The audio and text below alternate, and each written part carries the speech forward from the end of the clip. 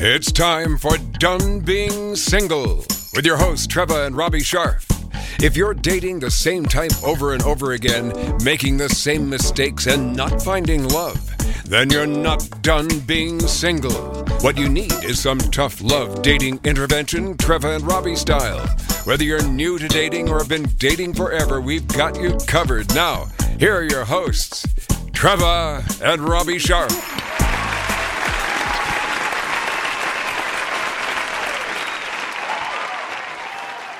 We kiss and then... And then we get into it. Actually, we fight, then we kiss, and then we get to fight again. That's how it works. What a lovely thing. Well, that's done being single in a nutshell. Sometimes... We fight, we kiss, we make up. Sometimes we're not done being single.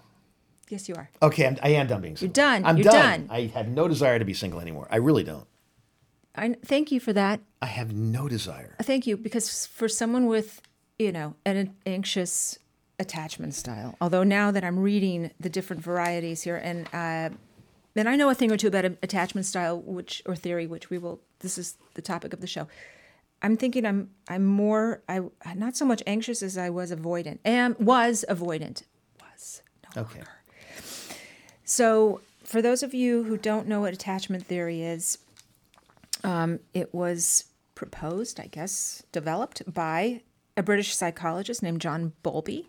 And it basically has everything to do with lasting psychological connectedness between human beings. In other words, how I know it to be is that we are all born and raised with certain styles of attachment. No, that's not true. We learn from our primary caregivers, and our guest Tracy Crossley is going to go way more into this than I can, but this is how I know it to be. So this gets established like in our first year of life. Yes, and how you grew up seeing love and how love was demonstrated and modeled and shown to you is sort of how you go through life, and it's what we take with us into our adult relationships. So it kind of informs those relationships. So depending on what kind of home you were raised in and what kind of parents you had, if it was secure, if it was, stable, chances are you're going to grow up and have a secure attachment style. And this comes out so often in people that we know of our age, and then we find out about how they were brought up, and you can directly connect the dots here to a specific attachment style based on who their personality is today and who they are. And yes, it's fascinating. So this was a total eye-opener for me. And I only learned of this, I don't know, a few years ago, actually, when we started doing the show. And I was researching everything having to do with dating and relationships and marriage and, just the stuff that trips us up. Somehow I fell upon or tripped upon attachment theory, which, again, blew my mind because it kind of explained everything for me, in terms of just how I was raised and why I have the attachment style that I do. So, and you know what I'm talking about, because you knew my parents. Yes. So, they had their issues, but because they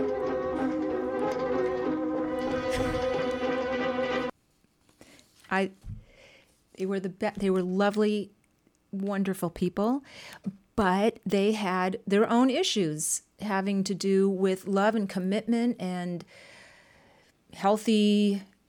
what I felt was healthy attachment, which they did not have, which then was, kind of passed down to me. So I'm the beneficiary of all that fucked upness. No, I am the beneficiary. No, excuse me, you are. Okay, so just to explain I did not have that upbringing. No, you were not raised by wolves. Okay, so let's talk about the different styles of attachment. Okay. There's secure, which I'm going to read a little bit about. Can trust fairly easily, is attuned to emotions, can communicate your upsets directly, leads with cooperative and flexible behavior in relationships. Okay, I'd say you hit all those. Anxious. has a sensitive nervous system, struggles communicating needs directly, tends to act out when triggered, i.e. makes partner jealous. I don't think I'm that. No. Here's what I think I am. A little bit avoidant. And under avoidant, there's a subhead of, so there's two avoidants. There's avoidant dismissive and avoidant fearful. Okay, avoidant dismissive downplays importance of relationships, is usually extremely self-reliant, and can become more vulnerable when there is a big crisis. Or even a small one. I think that is a little me. Mm-hmm. And then avoidant fearful, you're more dependent in relationships than avoidant dismissive, strongly fears rejection, has low self-esteem, and has high anxiety in relationships. That's not so much me. No. Okay, so we're going to get into this. Good. Because this is the shit right. when it comes to figuring out who you are in relationships, why you do what you do, how you date the way you date, how you love the way you love. I mean, it is right, all killer, no filler. If you find out you're one, can you become another? That's what I'm going to ask Tracy. Okay. And I think over time and with work you can change. I think some of this stuff is just so hardwired in. It's going to be challenging. But wow, with some awareness, which is everything, just even being aware of these triggers that you have when you're a kid and that you bring them with you along kind of as baggage is so empowering, because it can help you change and be the style that you want. Shut up. Let the guest speak. Can you show our audience we have a card. Bring on the guest. Okay. All right. All right. Can we do that? Yeah. All right. Tracy Crosley is a behavioral relationship expert, author, and podcast host who specializes in treating individuals with unhealthy life and relationship patterns. Tracy helps clients transform imposter syndrome, insecure attachment, negative belief systems, narcissistic damage, destructive self-talk, and more. Tracy's popular weekly mental health podcast, Overcome Insecure Attachment, offers listeners a different perspective when it comes to breaking the cycle of unhealthy behaviors that keep them repeating pain-inducing actions. Her book, Overcoming Insecure Attachment, 8 Proven Steps to Recognizing Anxious and Avoidant Attachment Styles and Building Healthier, Happier Relationships, is out now. Damn, that's quite a bio. I wish we had time for Tracy to come on the show. Tracy, it was nice having you on the show. Bye-bye. Tracy, come on board. I need to shorten that bio. Oh, my God. That was great. Okay. Are you done? I am so done talking. All right. She's done being talking. All right. So, Tracy. Hi, Tracy. Welcome back. Hi. Okay. Returning champ. Yes. Was on the show, I don't know how many years ago, maybe one of the first. As you can see, nothing's changed. We're just as ridiculous as we were the first days. No, that's not true. We've learned a lot and grown a lot and been through a lot. And so we bring that. Tracy was on the show when we started, I think. And now she's back. That's great. Because I love her and I love what she has to say about this. And this is, as you could hear, my new favorite. This is my cause celeb. Attachment theory. It explains everything. So, but you do better at this than I am. So go ahead, pick up where I left off. What is attachment theory? You explain it much better. I think what I do is I explain it more in, I don't want to say it in simplistic terms. I just say, basically, when you're born, everybody comes into the world in the same way, right? We have a personality and then we have conditioning. And our conditioning is basically we're either securely attached or insecurely attached. I think there's variances in there, by the way. When it was originally the theory, which was by John Bowlby, as you mentioned, came about, it was about how babies attach. And Mary Ainsworth took it a step further, and she's the one who helped to develop the styles.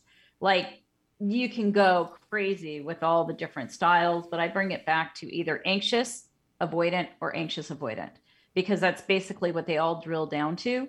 And I think that most people, and not to burst anybody's bubble, but usually if you have an insecure attachment, your partner does as well. It's very rare that somebody is securely attached and would be with somebody who's insecurely attached, because there really wouldn't be an interest, because that would mean a lot of drama. So that means also that perhaps by the time you guys met, you had worked through a lot of your stuff, and therefore, no, okay, never mind.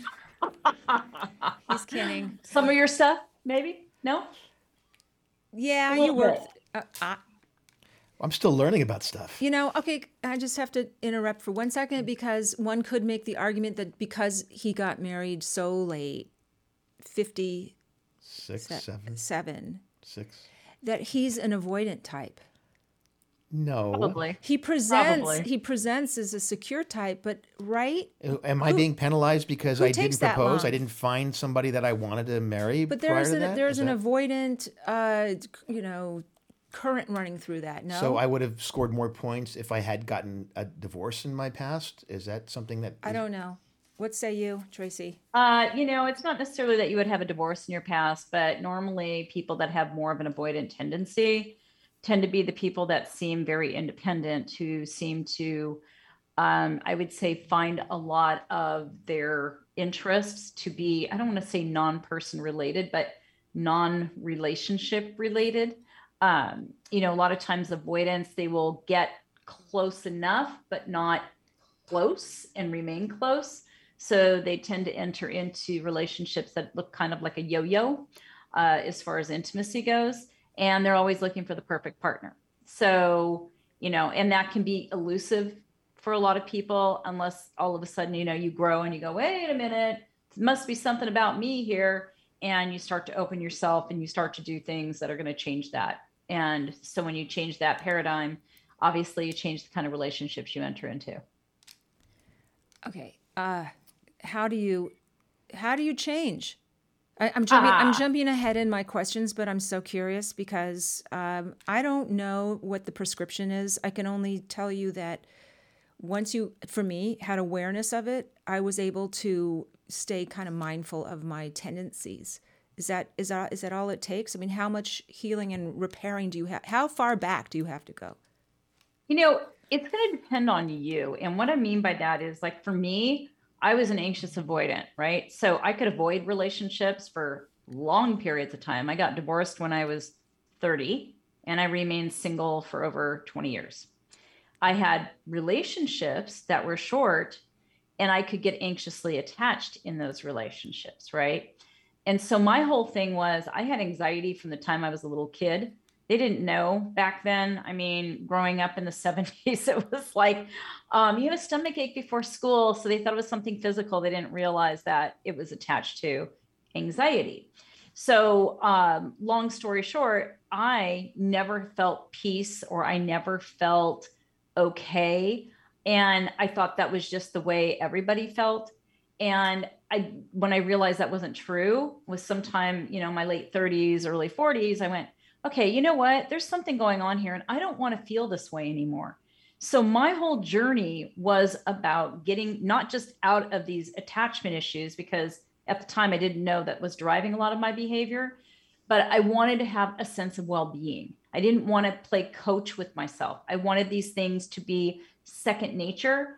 And so, like, in my work and in my book, what I do is I help people to break the patterns permanently that create attachment issues. So first, it takes a lot of awareness, of course, because you got to be aware of the things you say, the things you do, right? How you feel, what you think, what's your intention. A lot of times those things don't all add up together. They go in different directions. It could be, I want a healthy relationship, and then I do something to sabotage it, right? So we do these things being unconscious to them.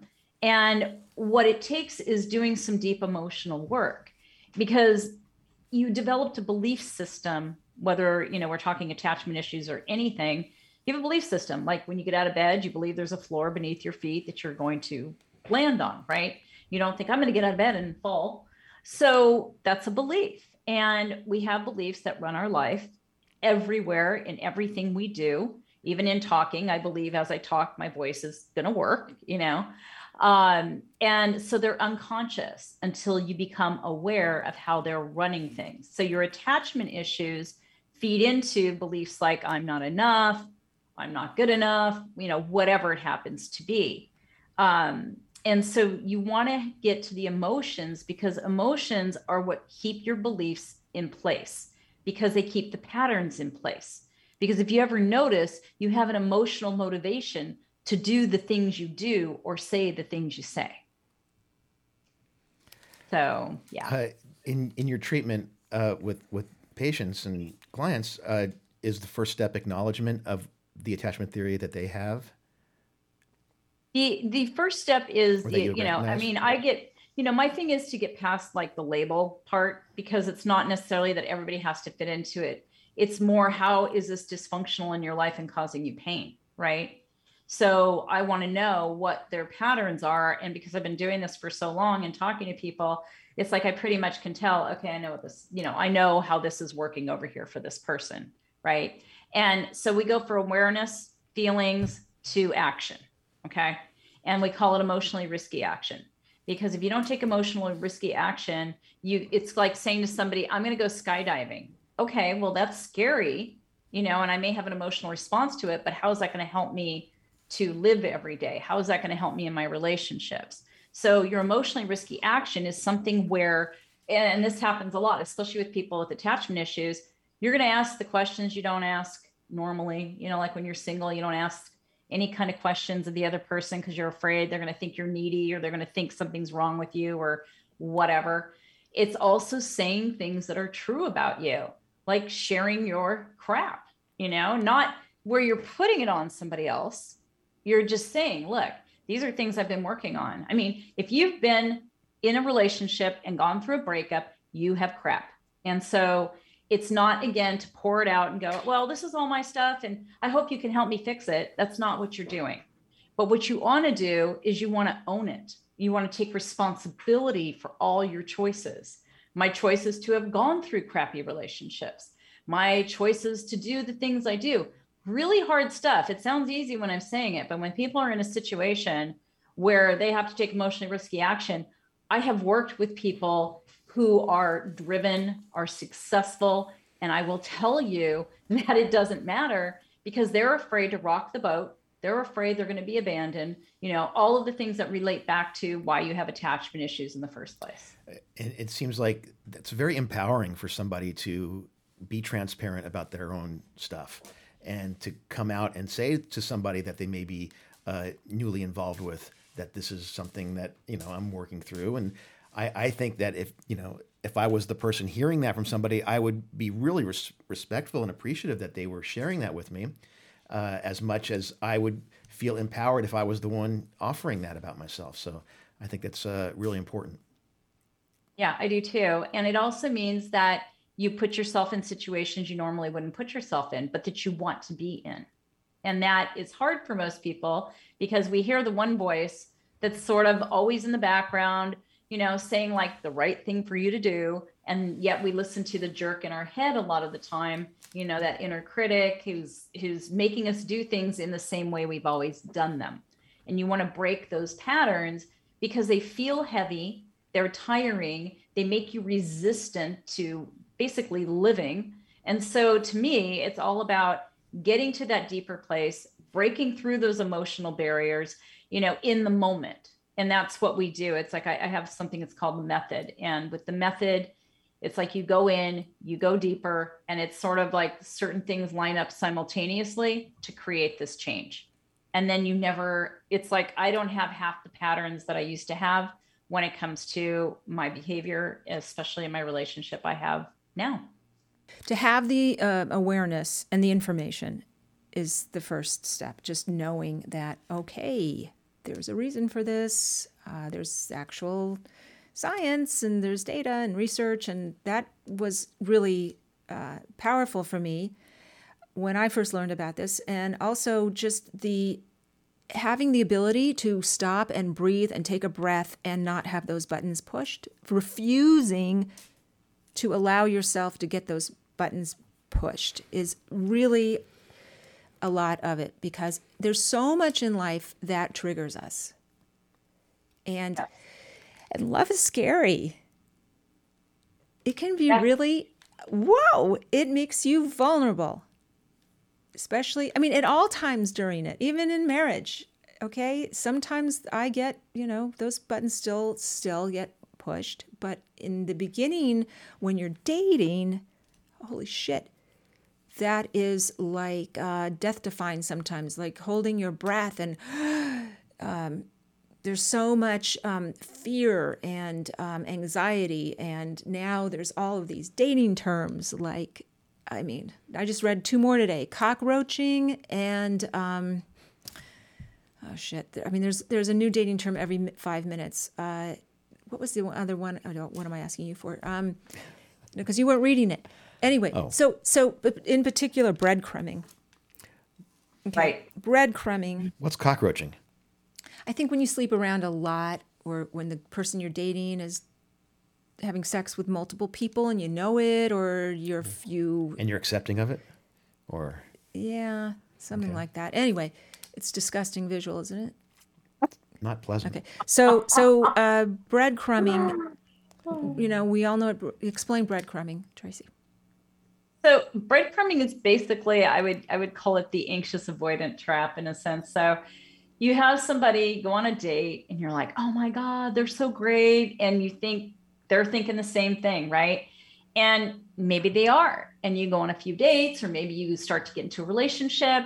And then all of a sudden they stop talking to you as often. They stop seeing you as often. Or it could be after the first date, it could happen, where you're thinking, wait a minute, everything was so great. It was so wonderful. What happened? And this person's like, oh, nothing's wrong. Everything's great. And yet their actions are showing they're showing up less. And then maybe they just disappear altogether. And you're like, oh my God, what happened? You're telling all your friends, I can't believe it. What happened? And then this person shows back up and they've given you just enough breadcrumbs so that you're interested still. And you're thinking, oh, maybe they really are my soulmate. Maybe this is really going to work out. And so you're basically building a piece of toast with all your breadcrumbs. You're not even getting a loaf. You're getting a piece of toast. And you're saying, oh my God, I want this piece of toast. Which again, this person will probably leave you with more breadcrumbs and come back and forth and back and forth. And you'll just keep feeding yourself on the breadcrumbs. And that becomes satisfying to you because you're being deconditioned from this person. And then you crave those breadcrumbs after a while, those little breadcrumbs. It also just feeds into how it was when you were a kid. I mean, inconsistency. Yeah. Like if love was inconsistent, chances are you're familiar with that dynamic, and so it's something you can deal with. So one of the things I was going to say is that's your conditioning. Deep down inside, we all want to be loved and feel love all the time, right? Nobody wants to feel like they're not lovable. And the thing is, like how you were saying, inconsistencies. Like for me, my dad came from Germany. My dad was in a concentration camp briefly, and whole story, right? Whole shit show childhood. So what does he actually have to offer emotionally in a relationship as a parent? Almost nothing. So, you have that. And then, my mom, it's a whole other story. And, basically you're talking about like her parents divorced in the 50s. Whose parents divorced in the 50s? Right. Nobody. So, you had these two people who could not offer any kind of consistency to me. And therefore I would go to more of an avoidancy unless somebody gave me attention. And then I would be anxious because I'd want more of it, because that would be the natural, oh my God, love or, attention. And I was not ever getting that. Makes sense. Is your father still with us? No, he died in 2020. Oh, I'm so sorry. Yes. Mine. Yeah. Sorry. Mine last Sorry year. about that. Yeah. And, I had all kinds of attachment stuff with him. Mm-hmm. And I knew it at the time, and I didn't know what it was, though. You're a kid, you just don't know what. This is what I'm saying, that this is like the brilliance of having this information now gives meaning to it, right? So you think, oh, I wasn't crazy. And then since he's gone, wow, what an opportunity to heal, first of all. What an opportunity to examine and understand and then ultimately heal. But you don't get to deal. You don't get to.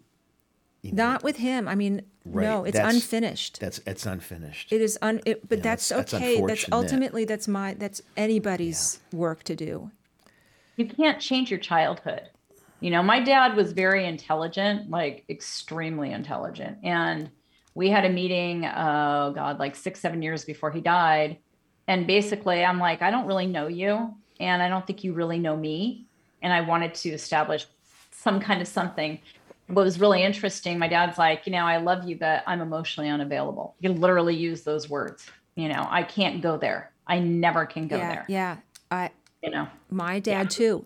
When I would ask my father about his past and his childhood and give me some information and who was there and he had such a horrible childhood. He never wanted to talk about it. It was just too painful. But was that, with you, Tracy, was that something that his childhood affected his relationship with you? That he couldn't talk about that, but he could talk about the relationship he had with you, but he couldn't do it without tying it to his own upbringing, right? Pretty much. I mean, he would tell me like little stories like that time, because like literally he was saved, and how his mom spoke German. It's such a long story. Like my dad was born out of wedlock on top of it all. So it was like this whole shit show story. And he was saying as a kid, he remembers feeling insecure. He's like, I was very insecure because he had no stability whatsoever. My great grandparents were who raised him, and they ended up in Auschwitz and dead. Geez, incredible. Yeah. So, trauma. Phenomenal. Yeah. Oh, trauma has everything to do with everything. I mean, that's the root cause of attachment right there. How do we change? How do we get over that to a point where we can live a normal, or quote unquote normal life? There's so many in my method. Okay. Just to go to that, was starting with awareness, right? Because you have to be aware of how you're acting and what is motivating it. So one of the motivators is either going to be intrinsic or extrinsic. A lot of times when you have attachment issues, you're in extrinsic motivation, which means I need validation. I operate off of reward and punishment. I'm not really doing things for the joy of it. That's intrinsic motivation. And I will put aside things that are intrinsically motivating for the extrinsic motivation. And so when you start to realize that, you go, okay, what if I do this? What if I keep doing whatever it is I'm enjoying, right? And I don't put it aside to get the validation or the reward. It's going to feel weird, but I can handle those feelings, right? I got to connect to the feelings. Like my dad, as an example, your dad probably never could connect below the head. They were all up here. And it was like, oh, I got to connect to my feelings. What are my feelings, right? Which were very reactive. Right. And those don't tell you what's actually being motivated. It's still a reaction. You have to get below that to what is really operating inside of you. Mm-hmm. And then the more you connect to yourself internally, you start to build value, because the one thing you're doing that you haven't done, you're giving yourself attention. And that's something people don't think about, because they're looking for attention from someone else, and it has to start with you. Right. Yeah, that's really important. That I feel for your father. I feel for your father, who couldn't share so much of themselves with you both. It seems like, and it's a cleansing when you do, and they went through their lives without ever really doing that. It seems, and it's so sad.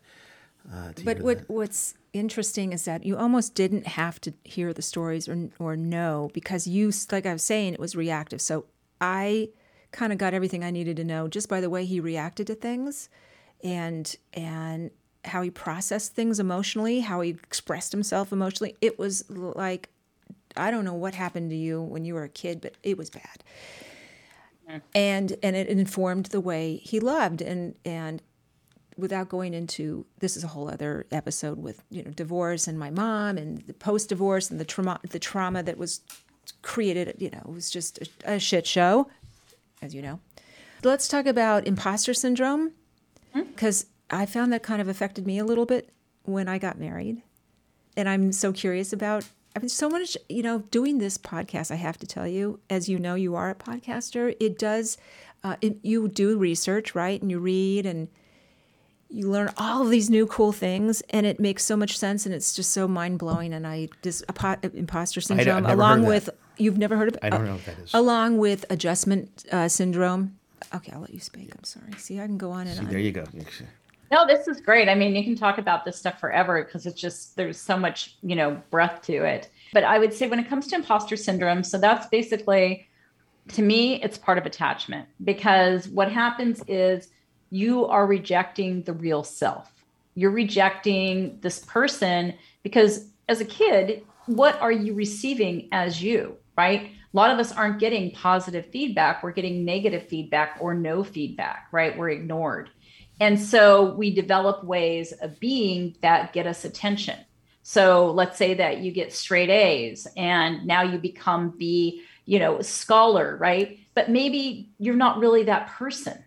And so we projected out this image to the world of who we really aren't deep down inside because we're so afraid of who this is inside that we just keep projecting this image out here. And that becomes, you feel like an imposter. And so you cannot let people get close to you because they might find out who you really are. And of course, that's a bad thing. Going back to childhood and that imprint, it's like you feel like, oh, okay, I can't let this person know this about me. I can't let them see this. So I'm going to keep creating distance so that I don't have that worry. I don't have to, and especially when it comes to work and relationships. Yeah, it would be like getting a big job, right? Or a promotion or something. And then you go, oh my God, this is not happening. This is a fluke, or this is, right? I'm a fake. I'm an imposter. Well, no, you're not. It's actually happening and you deserve it and you're worthy of it. That's the positive side. Right? I hear the negative more than of being afraid of not fulfilling that type of a position. You're not deserving of it. And your imposter that has come out has been the dominant person with the dominant personality within you, and you're not worthy of accolades that may be thrown upon you, and you're afraid of that getting caught. So, right. Yeah. Interesting two sides of that story. Yeah, well, right. So you see it as that. I see it as, oh my God, there must be a mistake. Right? That's really like, fascinating. what? Someone, give you a promotion, or you got a raise, or you got this big job, or you got married, or something that right. that confirms that, yeah, you're great, you're lovable, you're smart, you're talented. Yeah, you got right. this. And then there's that thing you do to yourself, like, oh no, there was a terrible mistake made here. I don't. I think so. I mean, if you look, back at how you see yourself, right? Like for me, I was always wrong, or I was always bad. So I always figured somebody's going to figure that out. Right. So I was a perfectionist. I was a people pleaser. I was doing all these things so nobody would ever figure out how wrong or bad I was, which they would end up, like, it would always explode. It would always, sooner or later, something would be really dramatic. And then I'd be like, well, but I'm not really this jerk, but I'm looking like this jerk. So you don't really save yourself in the end either. Right. Well, I love this. Isn't it good stuff? It's good. It's just really good. It's so telling, because so much of our interactions with many of our friends that are single and trying to figure things out really stem from their upbringing. Yeah, and I can't. And it seems like it happens within the first year, and then it's baked, and either you deal with it and get over it, or you never deal with it and you are constantly having to push it off to the side, or I don't know. As friends, both of us, two people who, as Robbie's saying, I think suffer from unresolved or unacknowledged attachment issues. And as a coach, I see it every day in my practice. All day long, I see it. And the first things I say to friends or clients is buy the book Attached. I can't remember. It's called Attached, and then there's a subhead to it. Or just Google attachment theory and get yourself up to speed on what it is. And it will answer so many questions about why you are who you are. I find it just fascinating. And Tracy, tell us, do you have a new book out? Yes, I have Overcoming. I just moved, so I'm like, okay. But I have the book up. Great. Yes, Overcoming Insecure Attachment. So, and it takes a deep dive into what I talk about. It also, I feel, is kind of a manual. So if somebody wanted to go through the process of actually getting out of these patterns permanently, they could buy that and it would help them to do that. And where can you get that? You can get it at any bookseller, online or whatever. I mean, from Amazon to Target to Barnes and Noble, all of them. Okay. I'm going to amend my required reading for my clients, and I'm going to recommend Tracy Crossley's new book, Overcoming Insecure Attachment, 8 Proven Steps to Recognizing Anxious and Avoidant Attachment Styles and Building Healthier, Happier Relationships. Well done. Okay? Yeah. That's required reading. Tell us where people can find you too online. They can go to tracycrossley.com or they can Google me too. But social media, you can find me anywhere, just putting Tracy Crossley in and you'll find me.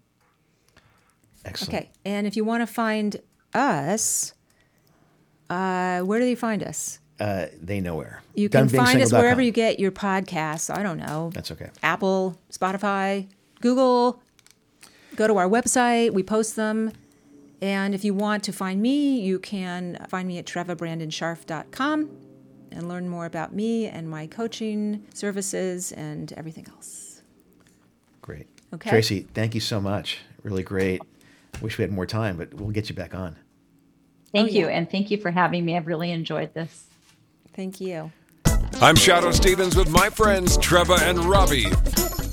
See you next week on Done Being Single.